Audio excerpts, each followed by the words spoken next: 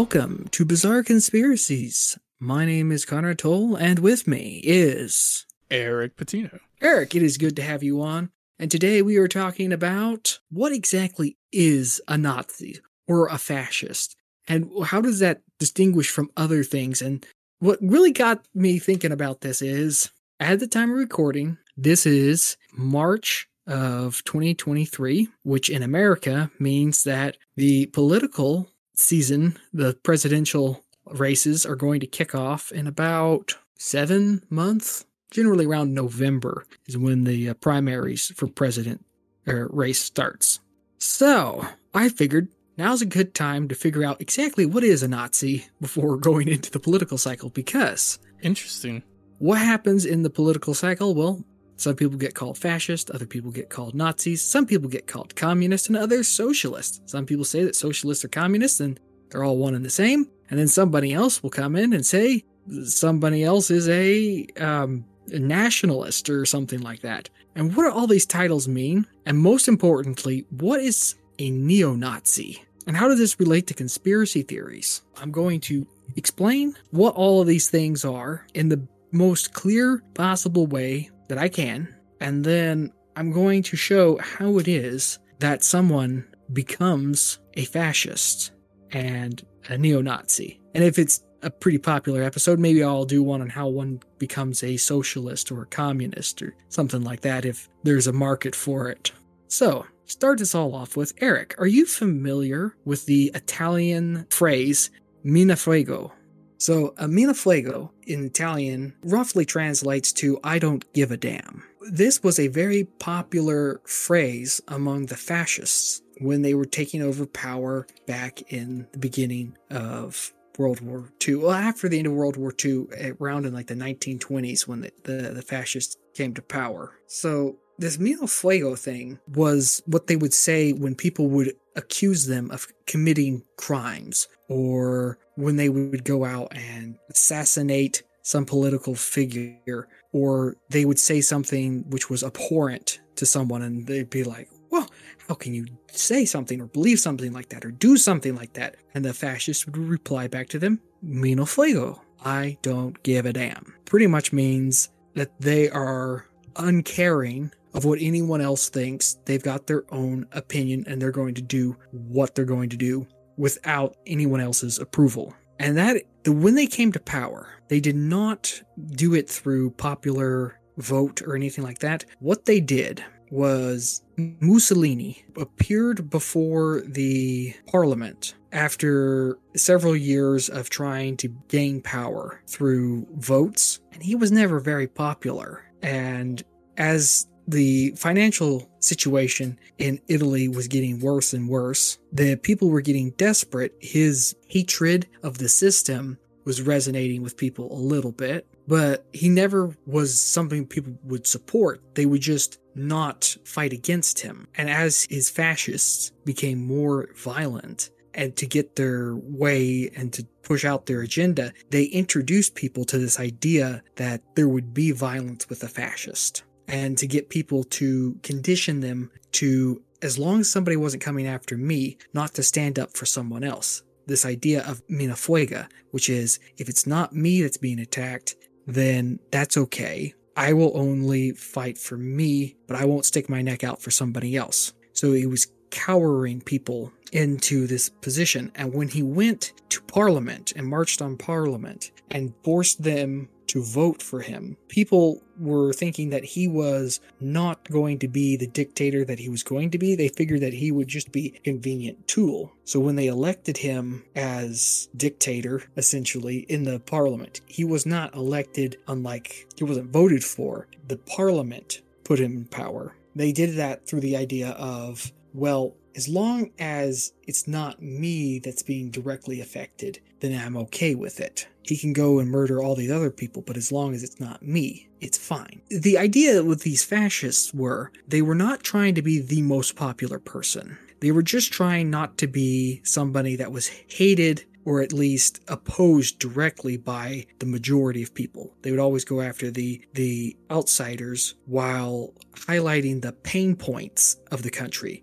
and saying that it was somebody else's fault, and then attack somebody else, and then somebody would go, well, that person's the issue. I hate that person more than I do the fascists. So I decry what the fascists do, but I won't stand up against them. The fascists will always present themselves as the ones who just wanted what was best for the country. They weren't altruistic. They just said, well, we're the nationalists. We care only about the country. They had this idea of corporatism, which is that the needs of the nation come first, the corporate body of the people. So not a corporation as in a company that we would think of, but corporation as the whole of people is more important than the individual. And in practice, that is completely opposite to what we would call libertarianism, where libertarian is everybody is their own individual and we try to minimize central power as much as possible. But corporatism is we try to minimize the individual as much as possible and emphasize the collective. But really, the fascists in practice did not elevate the society. It was really the party of the fascists that was the one that was emphasized. So they began to conflate Italy with the fascist party. So if you didn't like the fascists, well, that meant you didn't like Italy. So in practice, what they stood for was they were against almost everything. They were against democracy, but they were against communism, and they were against socialism, and they were against everything that came up that was not fascism. But fascism itself really did not have a very strong identity. Fascism was what was ever supporting the party. It became that fascism was the support of the party, and the party didn't really have anything to stand for but the party. So it was a self-perpetuating machine. The party's main goal is to support the party, and the main goal of the party is to support the party. And it's just this cycle that if it isn't for keeping them in power, then it isn't what they would consider good for the country. And if it's not good for the country, well, then it's non-patriotic. That was fascism. It was almost power for power's sake. And they would do it through this idea of isolationism, where anything that isn't the country, so like immigrants, are bad because they are from outside the country. They had that country first idea. Those are the main principles of what a fascist is. So that, I think, is one of the reasons why it is so difficult to nail down when somebody says that somebody is a fascist or that sort of thing. It's hard to say that they are or not a fascist, because a fascist is somebody who is power hungry for the sake of being power hungry. I mean, you do hear that word being thrown around a lot in politics. Mm-hmm. So to contrast this, to make it a little easier to understand, is the difference between authoritarianism and totalitarianism. A totalitarianism place is something like North Korea, where everything is under control of the government. And an authoritarianist place is more like Russia, where the control of the government and the control of major everyday industries are in control of the government, and large policies and that sort of thing that has wide-reaching effect, those are under control of the government. But things that are more peripheral tend to have less government control. And in an authoritarian place, you'll find that the line between what is yours or what is not under your control is kind of blurred. So in Russia, they had a limited amount of free speech, but then they started cracking down on that recently with the Ukraine war. Mm-hmm.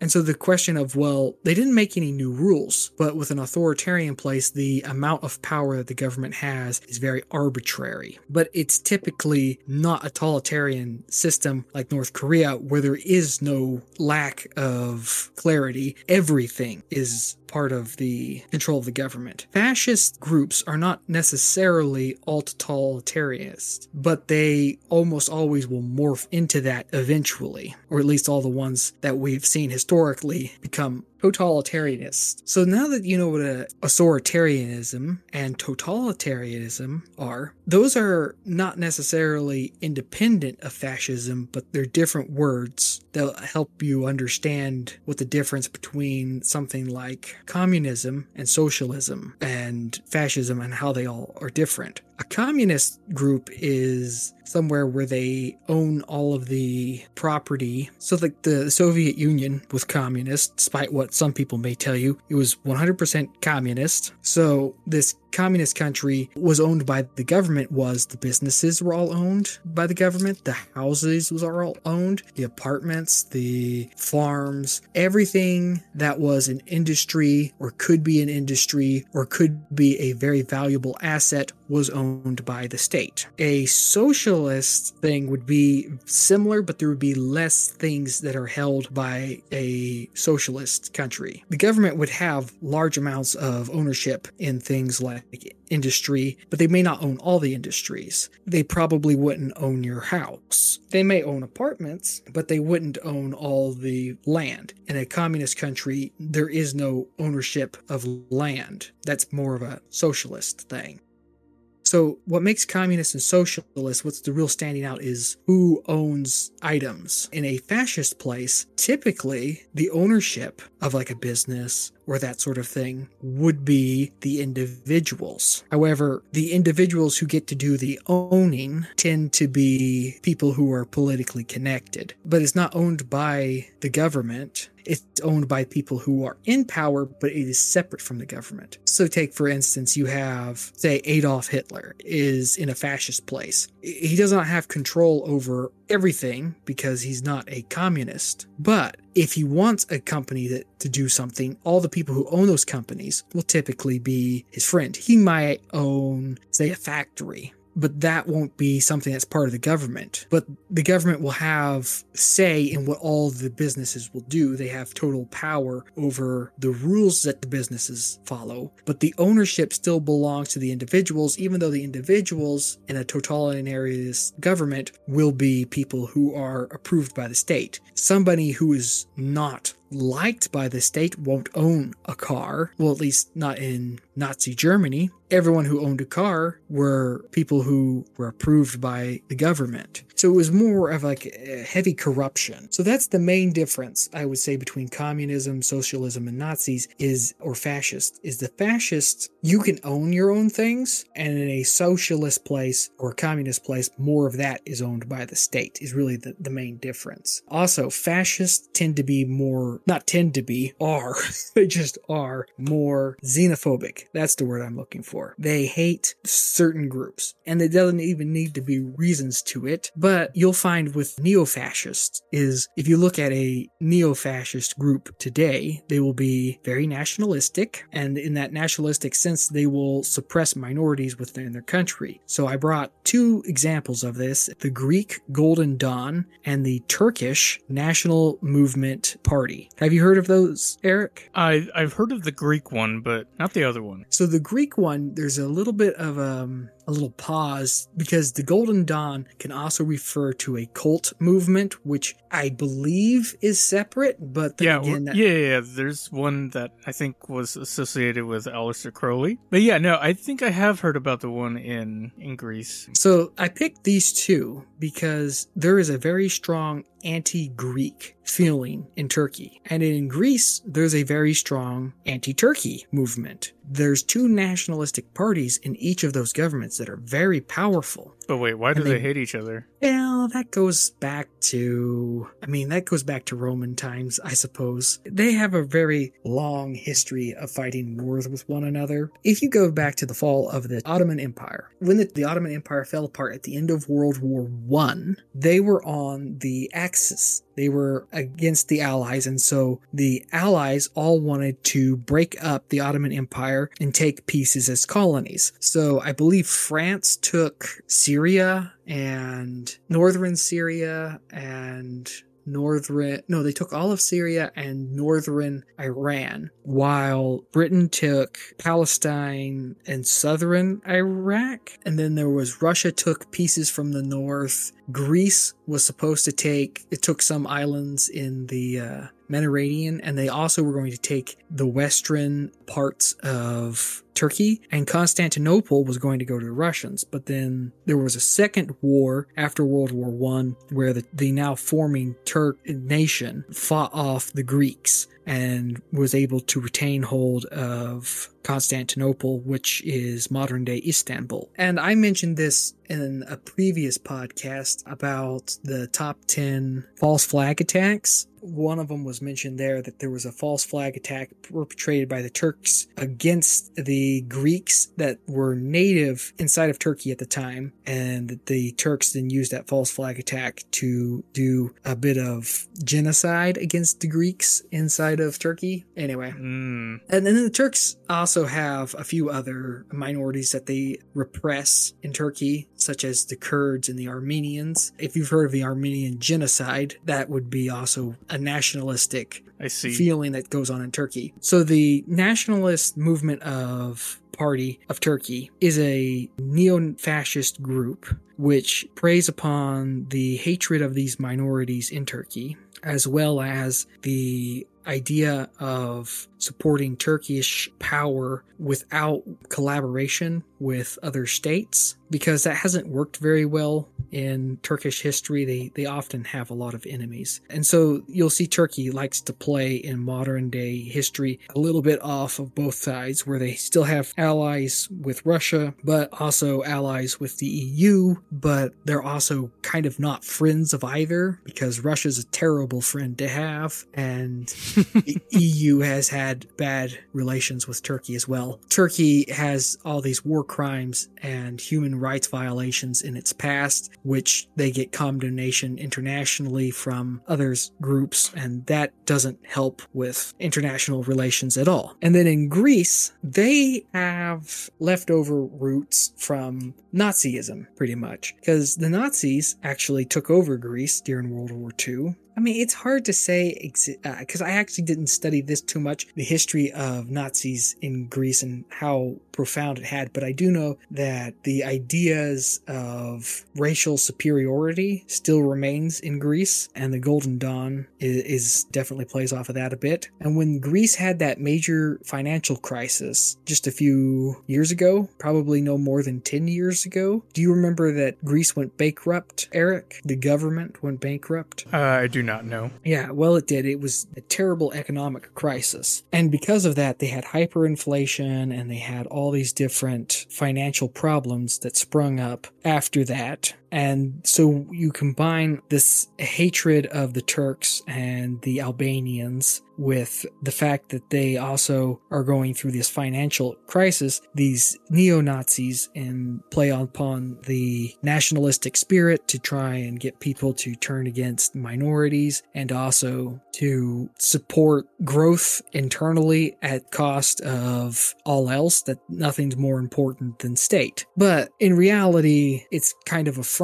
because fascists are generally just in it for the power. They never deliver on their promises of prosperity. So what you end up doing is crimes for the sake of getting other groups power. So the idea that I'm trying to show here is that neo-Nazis or neo-fascists, which the difference between a fascist and a Nazi is typically Nazis are, I mean, they're fairly similar, but generally Nazis are more racist than fascists. But they'll do the same thing. They'll promise a great amount of fixes to our current issues. So they'll be like, look, all these problems we have. We can fix it. We have the solutions to everything. And the problem is there's those people who are holding us down, and then they'll put some sort of a scapegoat out there, whether it be the Jews or the Kurds or the Armenians or the Greeks or the Turks or the whoever. Sure, anybody. The others. And then they will have a lot of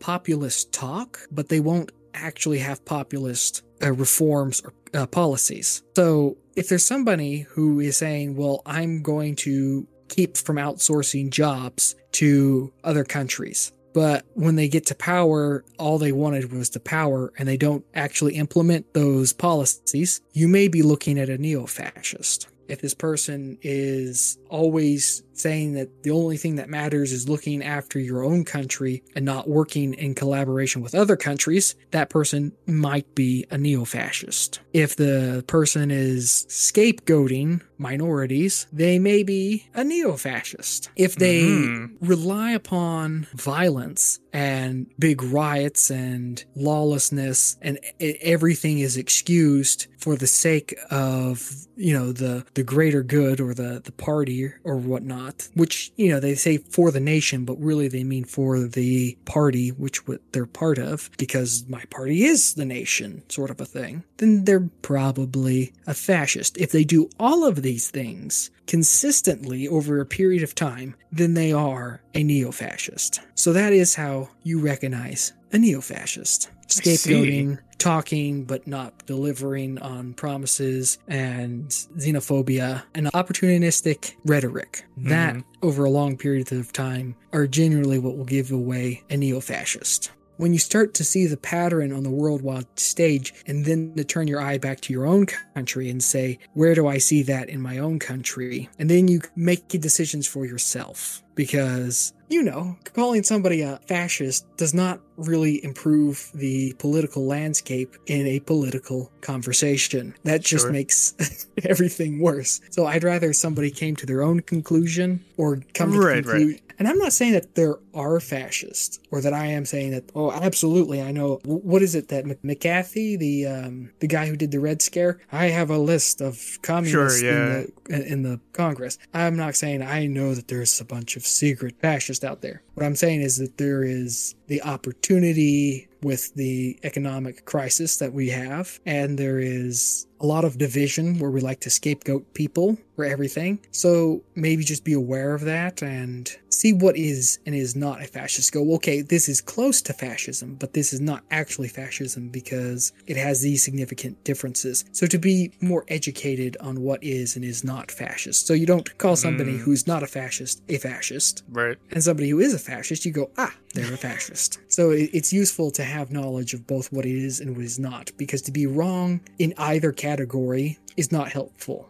That will conclude today's episode. Any final conclusions, Conrad? It was Dietrich Bonhoeffer, a guy who was a big opponent of Nazis in Germany, and he was actually executed by the Nazis right before the war ended. And he said that his definition of stupidity is people lying to themselves to do what they would otherwise consider abhorrent. And that is one thing that people who are trying to implement totalitarian governments do. The Mina Fuego idea is, I don't care. I'll turn my eyes to the worst of atrocities because I make some sort of rationalization of, well, it's not me. It's somebody else who's doing it, or I'm not involved. The idea of, I'm going to tell myself these little lies. It's not me that's doing it. It's somebody else. I am free of it. But it's the abhorrent thing, and you wouldn't be able to stand for it if you didn't tell yourself these lies. And that is what Dietrich Bonhoeffer called stupidity. Lying to yourself to allow something in which you would otherwise abhor venomously. So that was what I'd close out with. Very good. Well, thank you all for listening, and we will catch you in the next episode.